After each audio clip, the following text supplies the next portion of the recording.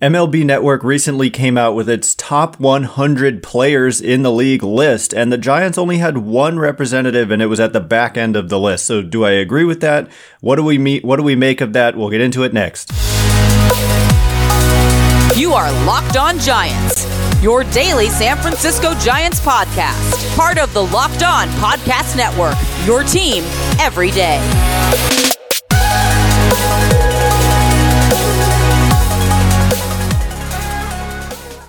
Hello and welcome to Locked On Giants, part of the Locked On Podcast Network, where it's your team every day. My name is Ben Kaspick, and on this show we provide daily episodes Monday through Friday talking about the San Francisco Giants in a way that's data-driven and rational, but also simple, passionate, and accessible to all. I'm a former contributor for the baseball statistics and analysis websites Beyond the Box Score and Rotographs. I've been podcasting about the Giants since 2015, and I'm a lifelong fan.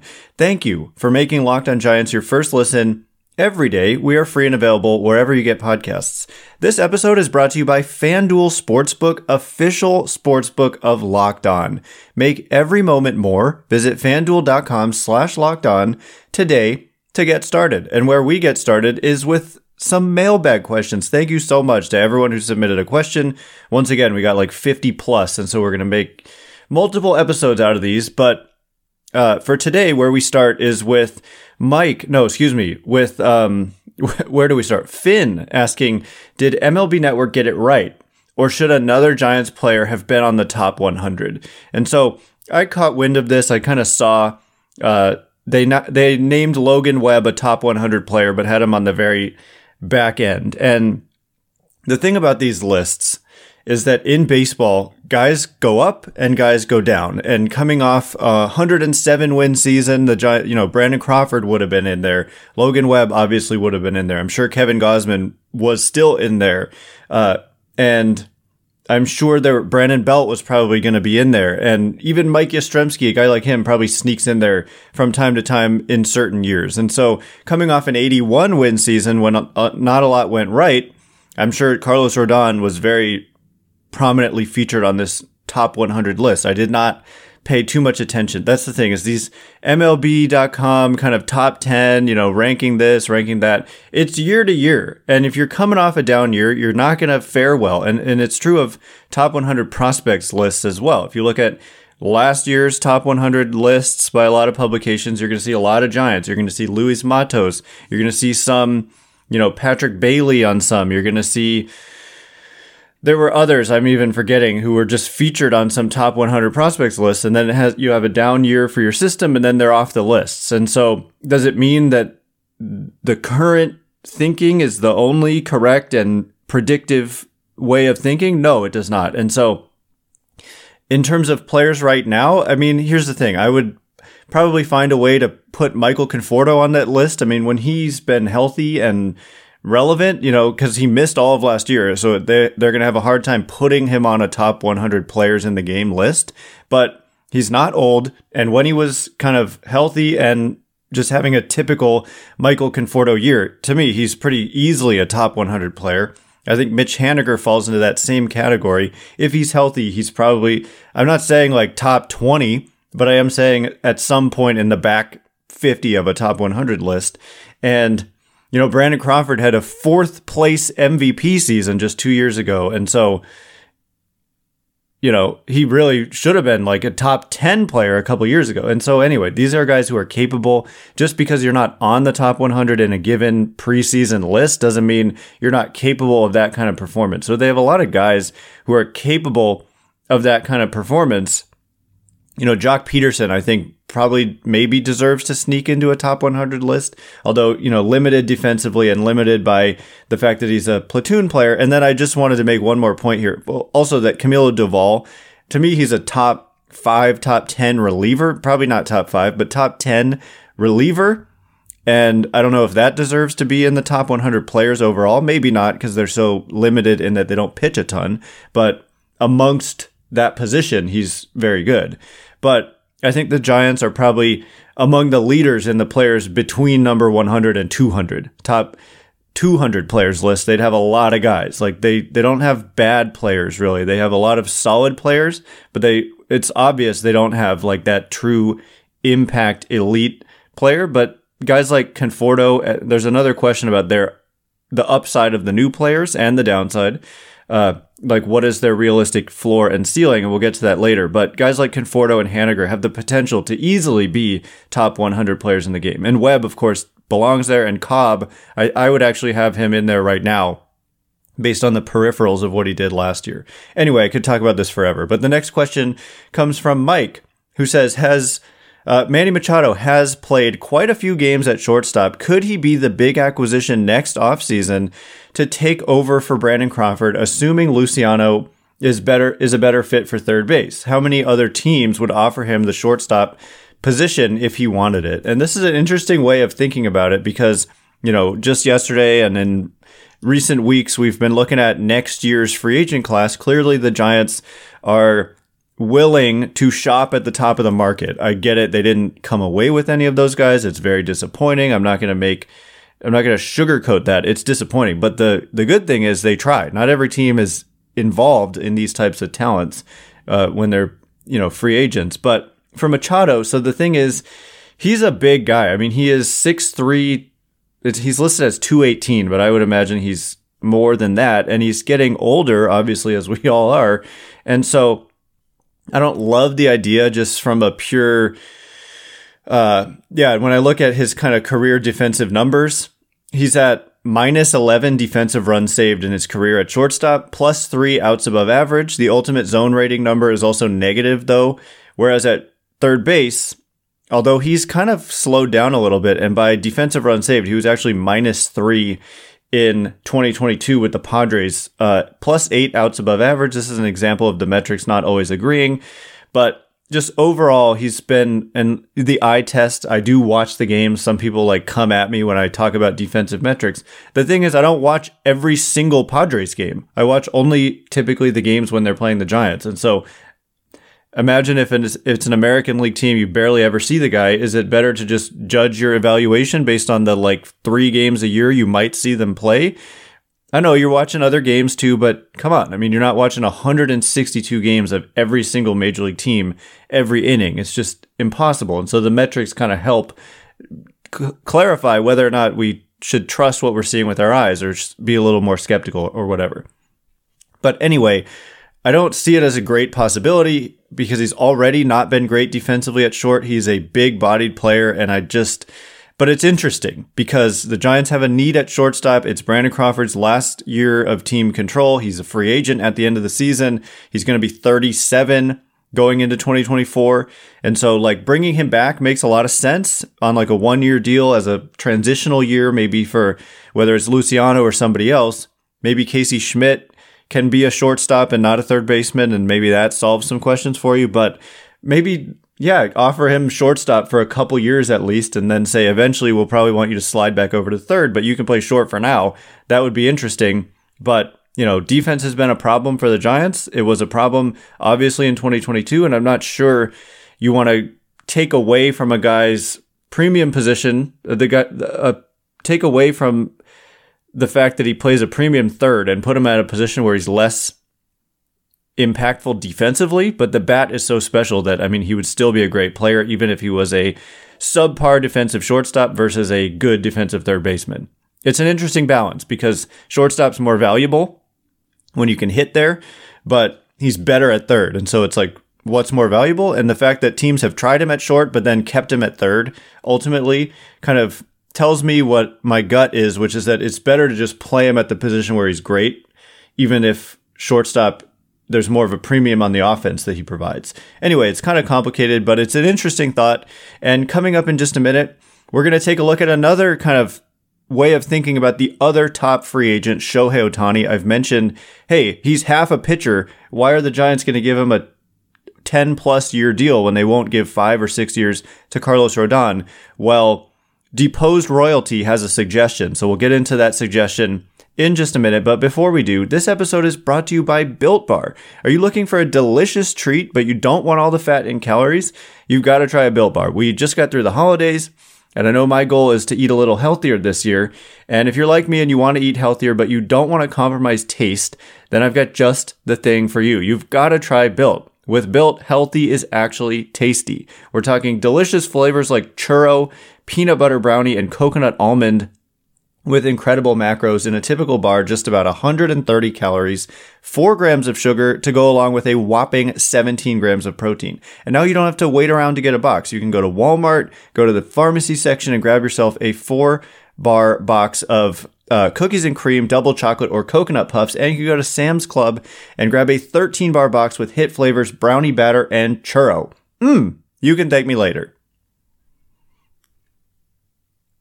All right, here we go. We are going to get to more questions and answers. The next one coming from Deposed Royalty, who says, if the Giants sign Ohtani to a big contract, why can't Ohtani pitch for 5 years and then move to the outfield for the rest of his career? Judge makes an insane amount playing the outfield. Why not Ohtani? By the way, thanks for making Locked On Giants your first listen every day. Locked On MLB Prospects host Lindsey Crosby is a prospect encyclopedia, and he's going deep on the MLB stars of tomorrow. It's free and available wherever you get podcasts.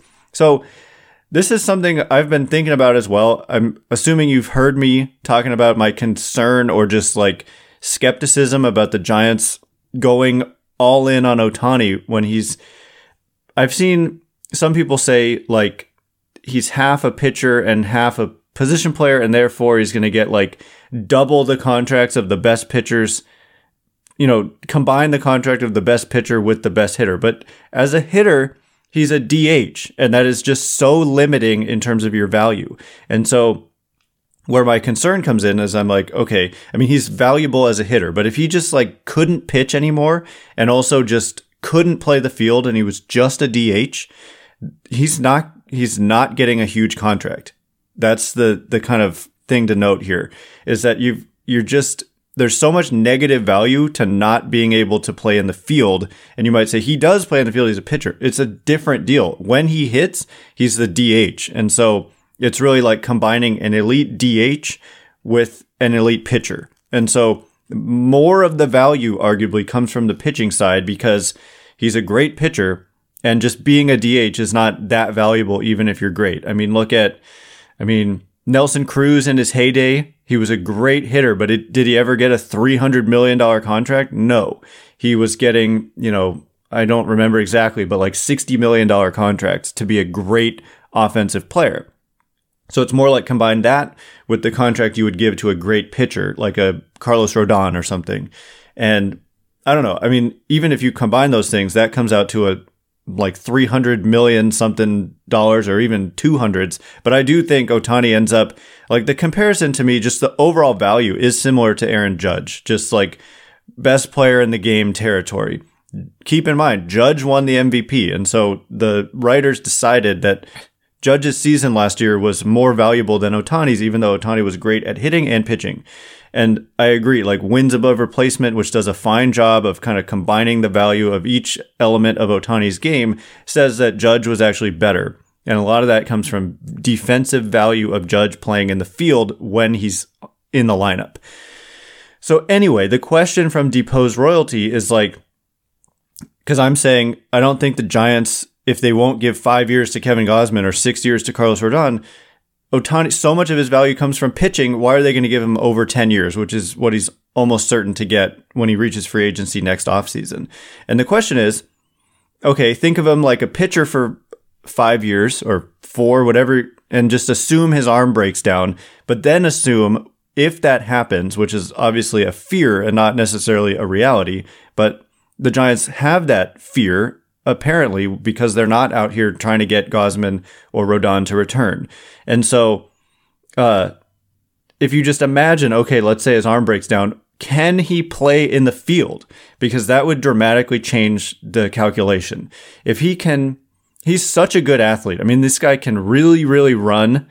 And I mean, he's probably not going to want to give up pitching. That's part of the equation is like, but I mean, if the arm wore down and the performance suffered and you just kind of transitioned him to the field, I don't know if he could play the outfield. He's kind of he's really tall, but he's really fast, I think, and he's got a great arm. I mean, he could play right field to me probably pretty easily, but he hasn't done that. that's what the Giants were going to have him do when they tried to sign him, and the DH wasn't yet in the National League. But I think, yeah, get creative. If you view him as a guy who would be capable of being a good defensive outfielder, then I agree with you. I mean, he is Aaron Judge in that regard. He can really, really hit, and if he could play the field as a kind of fallback option, if the pitching breaks down over the span of a deal that's likely to be 11, 12 years or more, then that would mitigate some of that risk. And then I don't see him getting over $500 million, but I see him getting, $400 to $500 million, somewhere in that range. And so that's obviously a huge one. And the Giants figure to be kind of in that sweepstakes. So it'll be something to monitor all year long, assuming the Angels don't extend him. If they have a bad year, do they trade him at the deadline? If they do, are the Giants involved? And then if he reaches free agency, which is my assumption, then what's going to happen?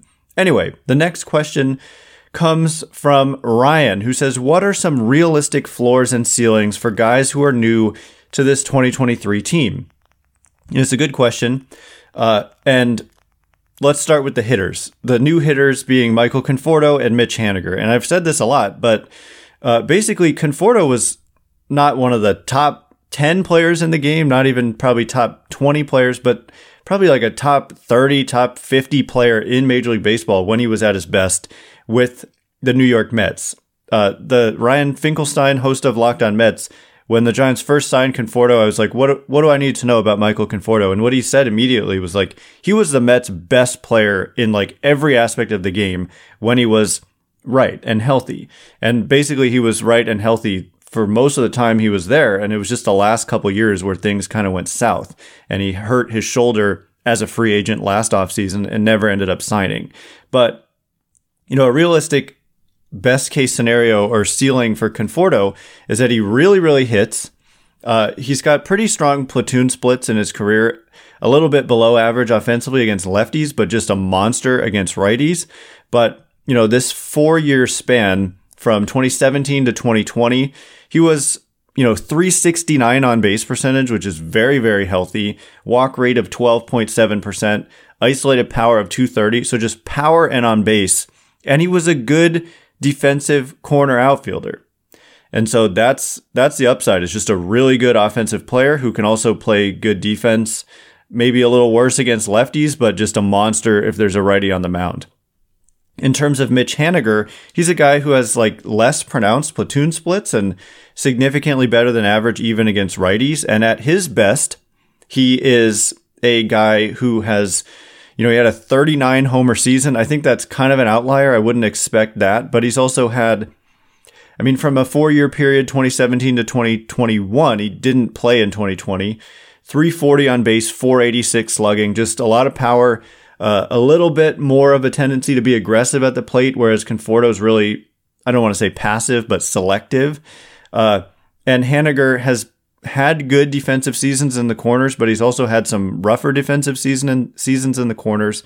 But at his best, he's just a really solid kind of grinder, everyday player who does a lot of damage with power and is pretty aggressive at the plate, but he's been known at times to be pretty darn selective as well. With both of these guys, the floor, I think, comes down to health. And if they're not healthy, then they're not playing, and then the performance might suffer. But, they're very consistently above average offensive players. If they're not healthy, that might trickle down to the defense. Haniger has had some leg issues. And so if they're healthy, the floor is pretty high. I think better than league average offensively is still the floor, and the ceiling is way better than league average offensively. And then the defense, I'm very curious to see what they get out of these two guys. With Stripling and Manaea, new starting pitchers, kind of the ceiling is in the good Alex Wood, good Anthony DeSclafani mold. It's not a Carlos Rodon, but it's DeSclafani and Wood were really good for the Giants in 2021, and the floor is last year's DeSclafani and Wood, which is injuries and or, just poor performance. And in the bullpen, Taylor Rogers just has the upside. He's a strikeout guy. He's not similar to Camilo Doval necessarily, but just able to strike people out. Kind of a strikeout rate similar to Carlos Rodon, just strikeouts. And also throws a lot of strikes, but he has the floor is sometimes the average on balls in play is like worse than league average. And so there's like a kind of similar to what we've seen at times from Tyler Rogers, just balls in play and it ends up being a hit more often than you would like sometimes. And so that's kind of the downside of a Taylor Rogers, but the upside is just kind of like a dominant season from the left side with a lot of strikeouts. And there's also Luke Jackson, who at his best, I don't know, at his worst, there's like command issues, and at his best, there's a lot of strikeouts, and somewhere in between, I would generally like expect all of these guys to probably land somewhere in between, but of course, some probably hitting on their upside scenario and some on their downside scenario, but they're all overall just quality players. There's no doubt about it. Quality major league players. So anyway, that's what I've got for the new guys on the team. The next question is going to be about the most aesthetically pleasing swing on the Giants. So I can't wait to get into that question in just a minute. But before we do, this episode is brought to you by FanDuel. The midway point of the NBA season is here, and now is the perfect time to download FanDuel, America's #1 sportsbook, because new customers get a no-sweat first bet up to $1,000. That's bonus bets back if your first bet doesn't win. Just download the FanDuel Sportsbook app, which is safe, secure, and super easy to use, and then you can bet on everything, from the money line to point scores and threes drained. Currently, I'm checking out the odds on the Warriors versus the Houston Rockets, this game in San Francisco. Houston Rockets having a miserable season. So the Warriors, the spread here at -10.5 with the line at -110. And the Warriors heavy favorites to win this game -500. So that's a lot of fun. Always a kind of a good time when a bad team comes into town and you can beat up on them. So those are some of the odds you can check out. And you can combine bets for a chance at a bigger payout with a same game parlay as well. So don't miss your chance to get a no sweat first bet up to $1,000 in bonus bets when you go to FanDuel.com/lockedon. That's FanDuel.com/lockedon to learn more. Make every moment more with FanDuel, an official sports betting partner of the NBA. All right. As promised, we are going to get to some more questions and answers. The next one coming from Certified Freddie Freeman Hater. I like that. Who says, who on the Giants do you think has the most aesthetically pleasing swing?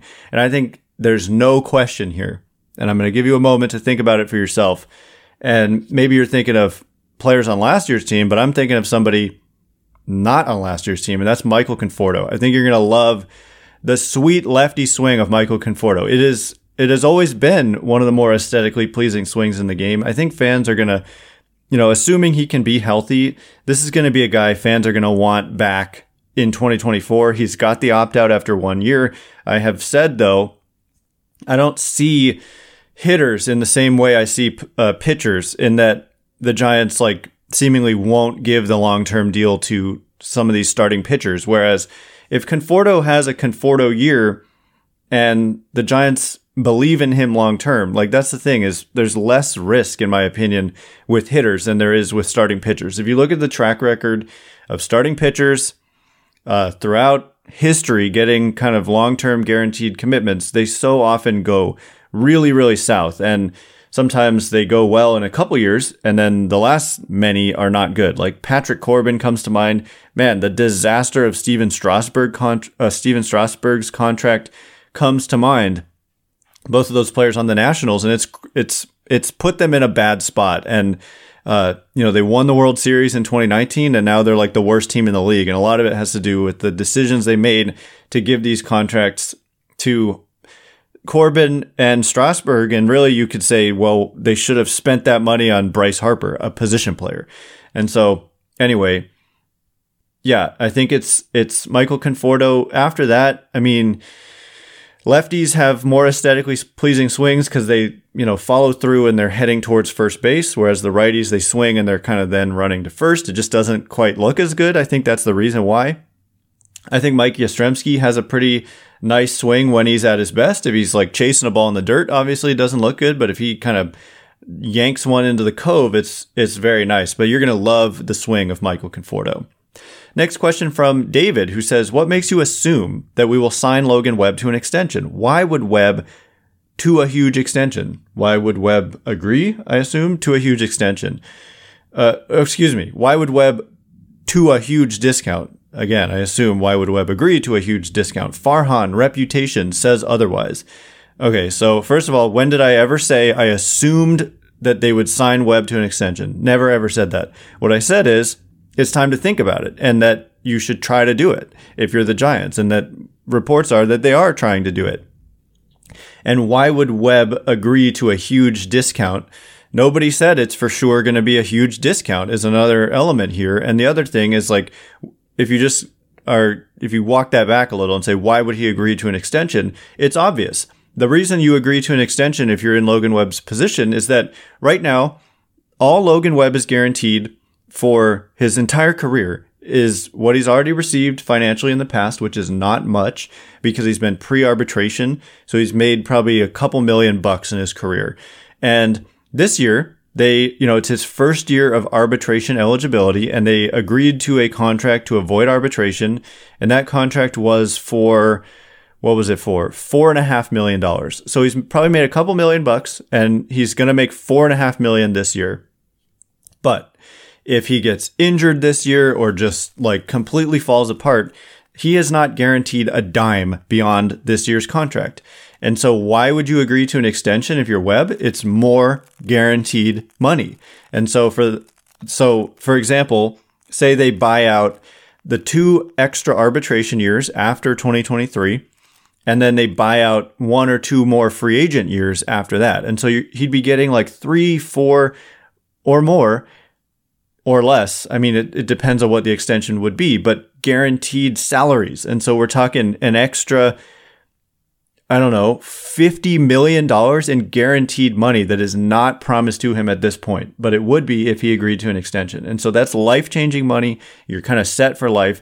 The downside, if you're Webb, is that if you wait it out and you get to free agency and you're still good, you can make more than that, but there's a risk from Webb's perspective. And I will also say, why would he agree? Because he's local. I know he grew up an A's fan, but he gets to live and play close to home and friends and family. And he has said he wants to be here and be a Giant for life. And so that's an appeal. It might not be like, okay, I'll accept a 80% discount type of appeal, but the other thing is he's arbitration eligible. And so he's making, for the next 3 years, counting this year, he's going to be making money less than his market value. That's just how arbitration works.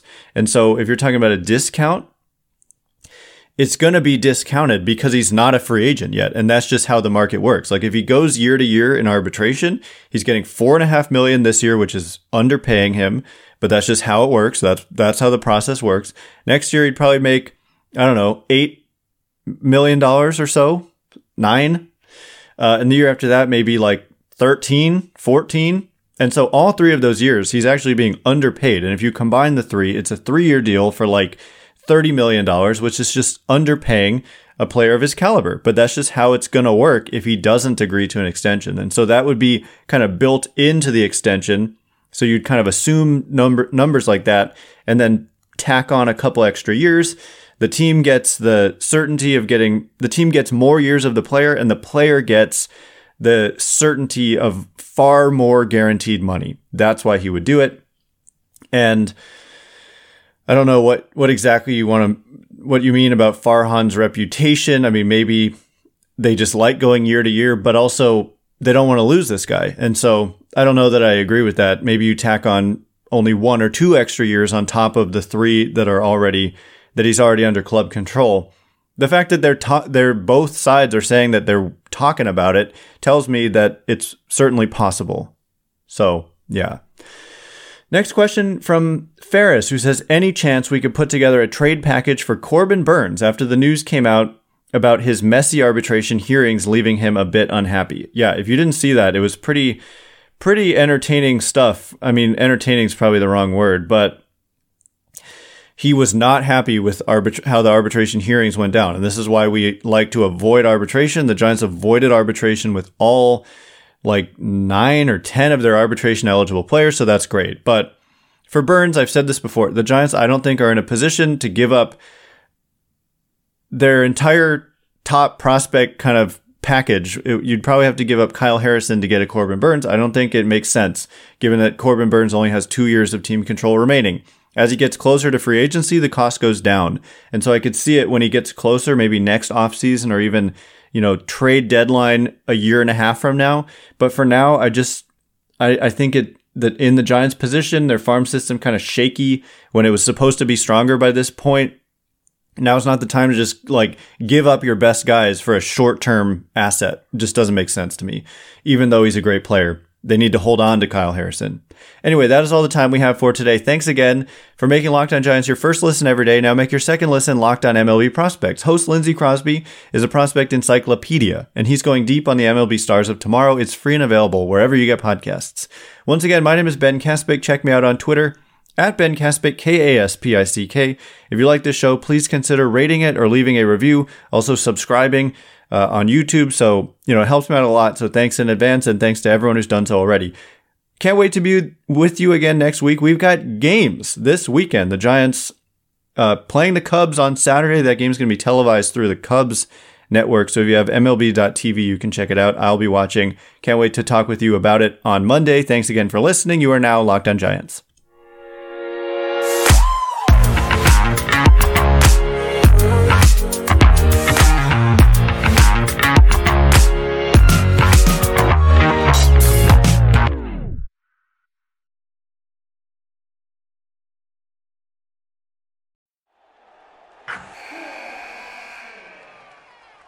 Wilson, you sent the game-winning email at the buzzer, avoiding a 4:55 meeting on everyone's calendar. How did you do it? I got a huge assist from Grammarly, an AI writing partner that helped me make my point.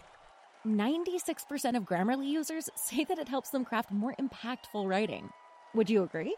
Grammarly helped adjust my tone to navigate tough work conversations.